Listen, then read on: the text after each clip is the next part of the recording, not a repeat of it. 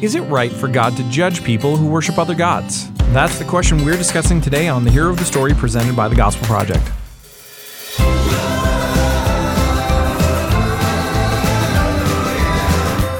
Thanks for joining us for today's episode of The Hero of the Story, a podcast to help you focus on the gospel in every area of your life and ministry. I'm Aaron Armstrong, brand manager of the Gospel Project, and with me as always is Brian Dembowczyk, our managing editor. So Brian, we are hitting a really important passage in Scripture in the overall narrative of the Bible's big story. It's also a really difficult one because it is the fall of Israel, which we find in 2 Kings chapter 17. So how about we jump right into this and start talking through some of the narrative beats of this? We can answer the question you posed at the top of the podcast and simply say, yes, we could. He is right. Thank you for listening. We could. You want to go a little bit more in depth? We should probably go a little more in depth, and that's why we're studying this passage today. All right, let's talk about it then. All right. Let's it would have been a great short episode. That would have been the top downloaded podcast episode probably. Absolutely. 2 minutes long. That would have gone in our Hall of Fame. All right, so let's talk about 2 Kings 17. As you said, this is a really important passage. I think we say that quite often. But we do. Well, we have Scripture to back us up. Every time. All Scripture is inspired and profitable, so it's all important. So this is where we see another important, to use that word again, turning point for Israel in their history. This is where the northern kingdom of Israel is taken into captivity because of their sin, because of their idolatry and so forth that we'll talk about. So bringing us up to this, just to kind of back up, if we remember, we have been looking at the united monarchy that started under King Saul, and then David reigned, and then Solomon reigned. And each of their reigns had some positive things. Even Saul's early on, we tend to look past that in Saul's reign, but all of them had some positive. David probably had much more positive. Solomon, he expanded the kingdom and so forth, but they all also had big problems. Yes. And at least by the end of each of their reigns, there were some issues going on. Well, Solomon, as we remember, one of his issues was he had a few too many wives and mistresses, because as we know, more than one wife is too many. And so he was not obeying God in that way. And also he was allowing those multiple wives and mistresses to influence him to worship false gods. And God, of course, was not patient with that. He's a jealous God, a consuming fire. So he let it be known to Solomon that he would be judged. He'd be disciplined because of this grievous sin, and the kingdom would be torn in two. But out of God's mercy and grace, he would allow Solomon's family to continue reigning over part of it. And so that promise was made to Solomon, but Solomon did not see that come to pass. His son Rehoboam did. Mm-hmm. And so Rehoboam becomes the king. And we remember that Rehoboam was asked by the people to go easy on them. And he listened to the very poor advice of his peers and said, man, if you thought my dad was hard, you haven't seen anything yet. And that's when the kingdom split. Yeah. Well, from that time forward, we see the northern kingdom of Israel led by a series of wicked kings, no good ones, different families, different dynasties and so forth that are ruling over the northern kingdom of Israel. Meanwhile, the southern kingdom of Judah is reigned by David's family, and mostly bad kings, but some good ones mixed in. Yeah. And all along, God is sending prophet after prophet to both these kingdoms, warning them, I'm not going to tolerate your sin, your idolatry, the way you're treating one another. This is wrong. Judgment will come if you do not repent, and the people do not repent. And so by the time we get to 2 Kings 17, judgment is coming upon the northern kingdom of Israel. That's right. And time is up. The warnings, the gracious warnings are over. Judgment is here. Yeah. Yeah. So it was a bad day in King Hoshea's house when that happened. Yeah, he was king at that time. It was definitely a bad day. Yeah. Yeah. Now, what are some questions that we should be asking when we read and when we study this passage? Yeah, I think the first one is to really try our best to understand deeply the sin of Israel. How exactly did they sin? Because this is gonna dovetail to how we view God's judgment over them. The question that I flippantly answered at the top of it's a legitimate question. When we look at this, and the question may not be, does God have a right to do that? More often, I think it may be, man, it seems out of balance. Yeah. It seems like his judgment was too stern. And so to deal with that proactively, we need to understand the sin. Two things. You understand the sin of God's people, you understand the holiness of God. Yes. And you will see those are nowhere close together. Yeah, they tend to be polar opposites. Yeah. So Israel, we just think through the sins, the multiple sins they committed. They were in alliance with Assyria against God's instruction. They worshiped false gods. That's usually what we think of, their blatant idolatry. Sometimes they tried to worship Yahweh as well. And it's one of those paying lip service to God part of the time. Meanwhile, you run out and you're playing the harlot with these other gods, lowercase g. They ignored God's warnings over and over again, his gracious warnings to them. They rejected his prophets over and over again. But, ultimately you can say they failed to believe who God is, that he is good, that he would protect them. They did not need to form an alliance with anyone else. Yeah. That God would sustain them, that he's all they need. They failed to understand their greatest treasure was God himself and to live for him. That's what led to their idolatry. That's what led to their poor alliances and so forth. Yeah. But it's not just that. It's also that they failed to believe that God actually would judge them. Yeah. And that's a key thing, is there is a presumptuous attitude that comes from that we see coming from a hardened heart like this, that despite God sending warning after warning through prophet after prophet, outright pleading with the people, why will you die? Yeah. I don't want you to die, is what he says to them. And yet they don't listen. They're like, it's fine. And don't we all do that? We all do things like this, that we know that there are things that are bad for us, that are wrong. We see them go wrong with other people, and yet we think that somehow we are going to be exempt from that. So, but that's getting ahead of ourselves. Yeah. Another thing that we need to wrestle with, that we need to ask about as we study this passage, is what does it mean that King Hoshea did evil but not like the kings who preceded him? It's kind of a weird thing for that to be included in there, but the answer is really more or less simple.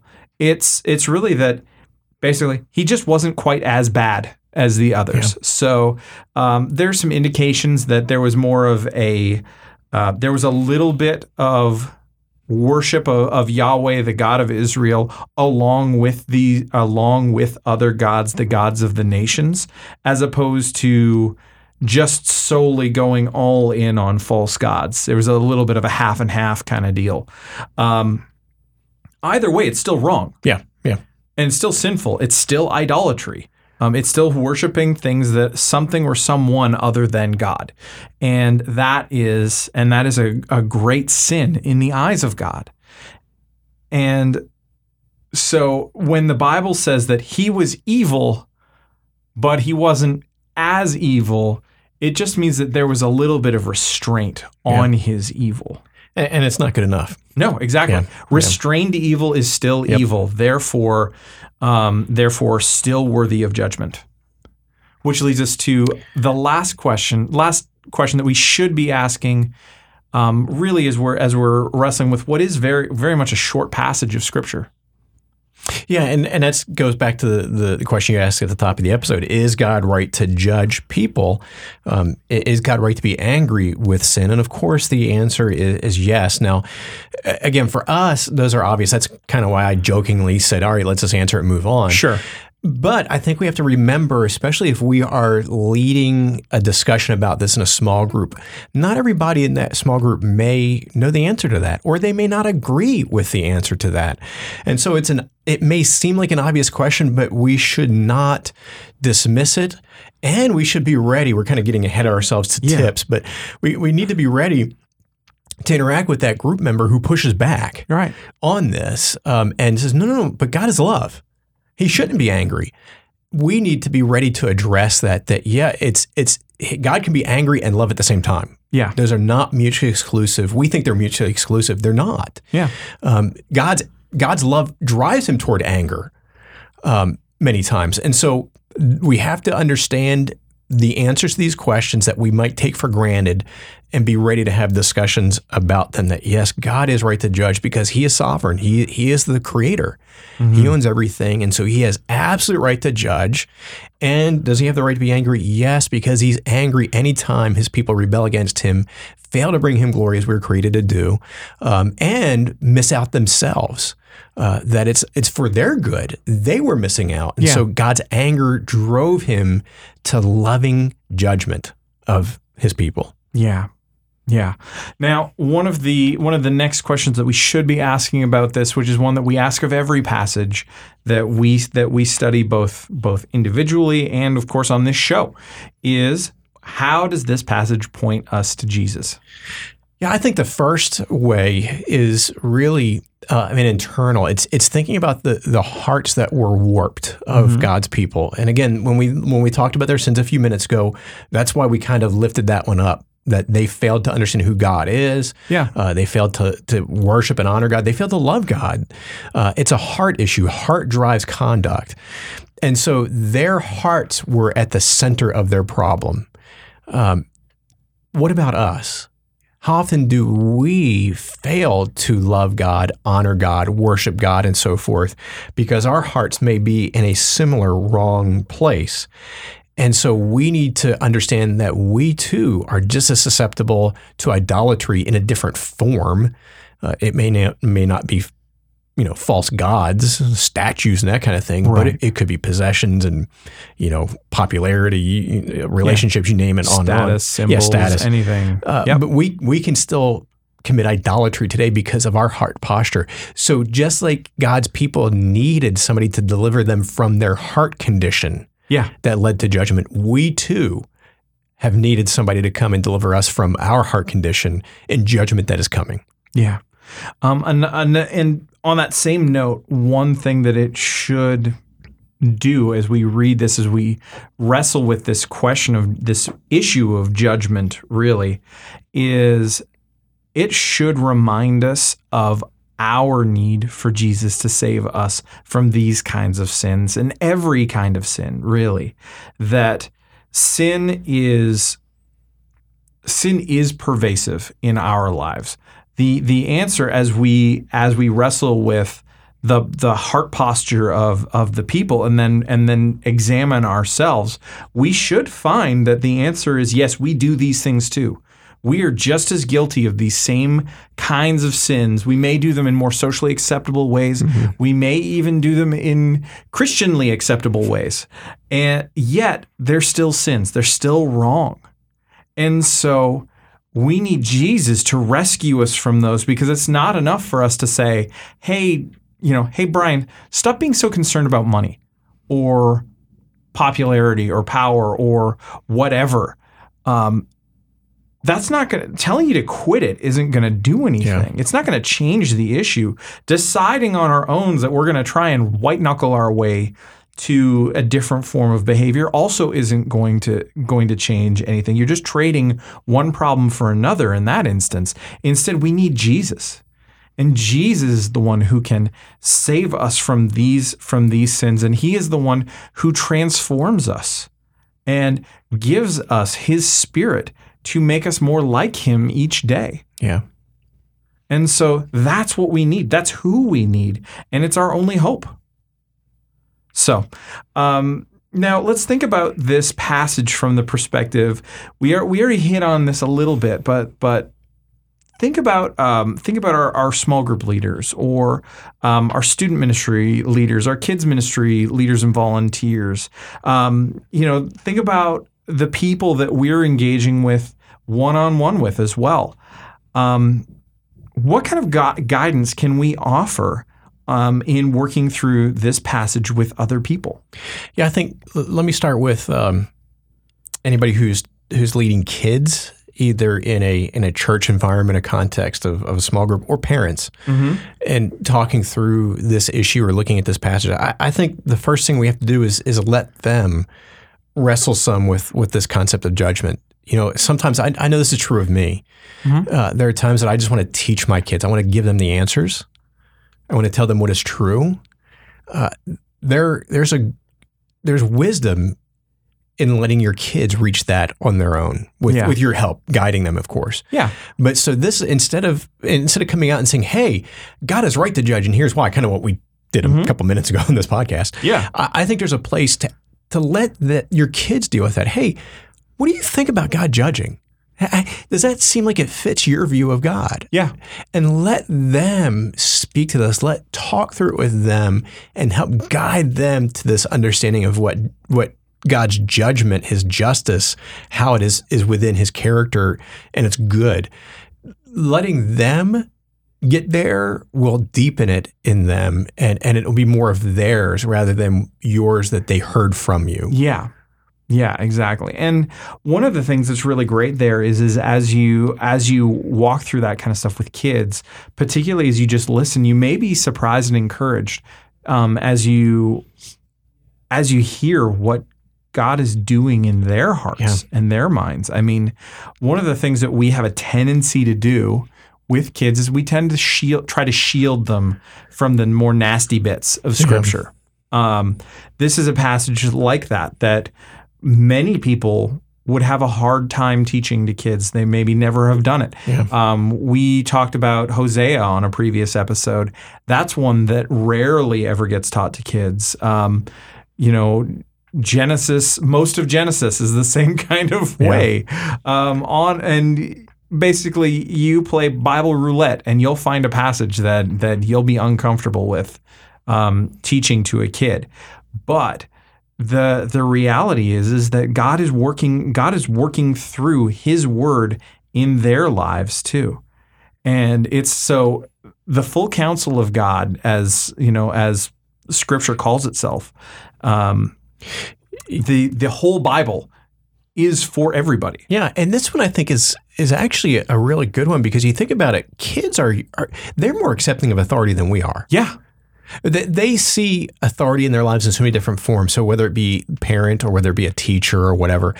And so they have a keener awareness of the right of authority to discipline. They may use different terms, judgment and so forth maybe, but the concept is there. Yes. And so I think it's easy for us as parents or leaders to use that to our advantage and then help them connect the dots of, okay, why do you think your teacher has rules of no hitting or no jumping up and down and start thinking, okay, it's for the good. That's why. And so I think it's easier perhaps to get kids to an understanding of God's justice and judgment being good and right and fitting than some adults. Yeah. Yeah, absolutely. Absolutely. There's a lot of, maybe this isn't the best word for it, but for lack of a better word, there's a lot of deprogramming that has to do with adults. Yeah. We've picked up certain ideas along the way. We've, if we're brand new converts as adults, we have a whole lot of baggage that comes with that. If we grew up in the church, we have a whole lot of baggage. A whole lot of different kind of baggage. So everyone's got their carry-on and their roller bag full. And some people have two bags checked. Some have a giant, a Foot Locker or a tank. I'm not sure.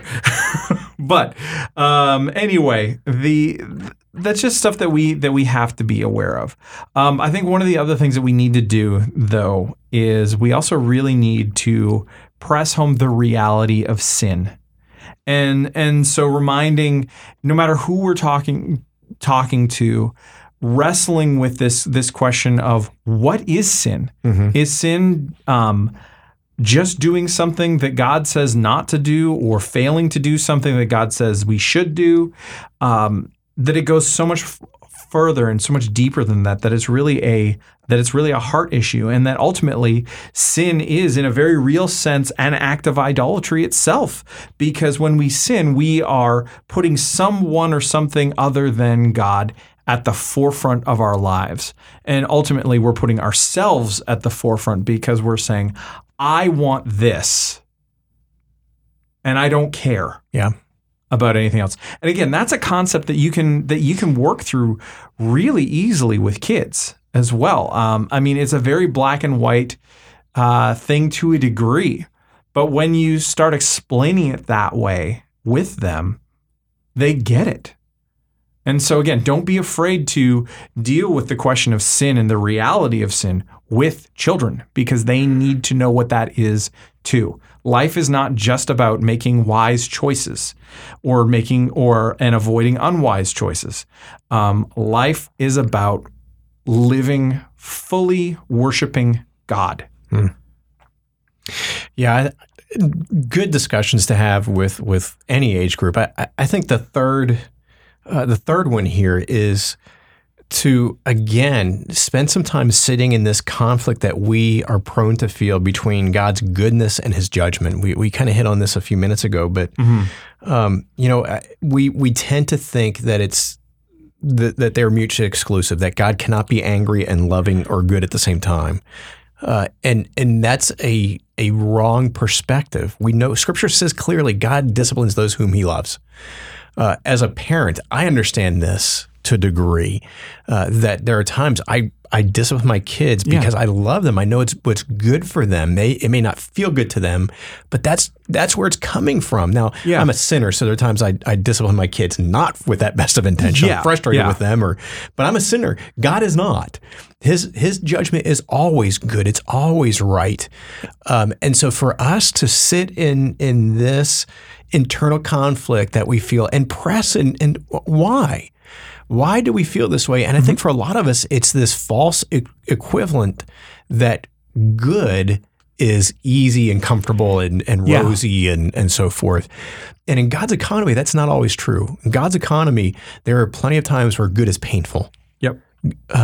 And we have to press into that because it's such an important truth in our lives that so much that we experience is hard, but it's good. Yeah.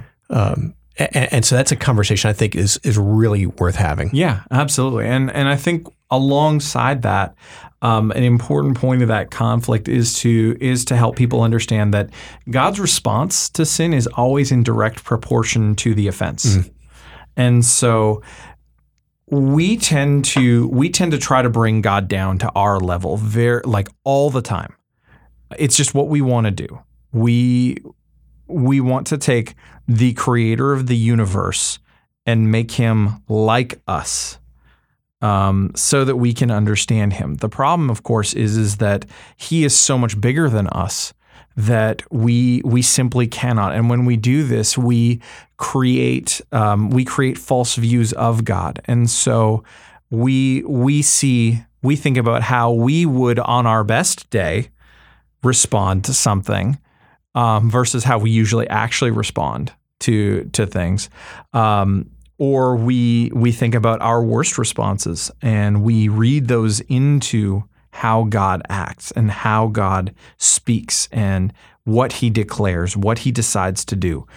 And we have to remember that God is not like us. He sees things that we don't. He understands better. And it's difficult for us, but it is so necessary for us to embrace to whatever degree we can. So Brian, I think that is a good place for us to wrap up our conversation today. And so listeners, thank you for checking out today's episode of the podcast. If you enjoyed it, please do leave a sincere 5-star rating and review on Apple Podcasts or whatever platform you use to listen to the show. And for more resources to help you focus your ministry on the gospel, please visit gospelproject.com.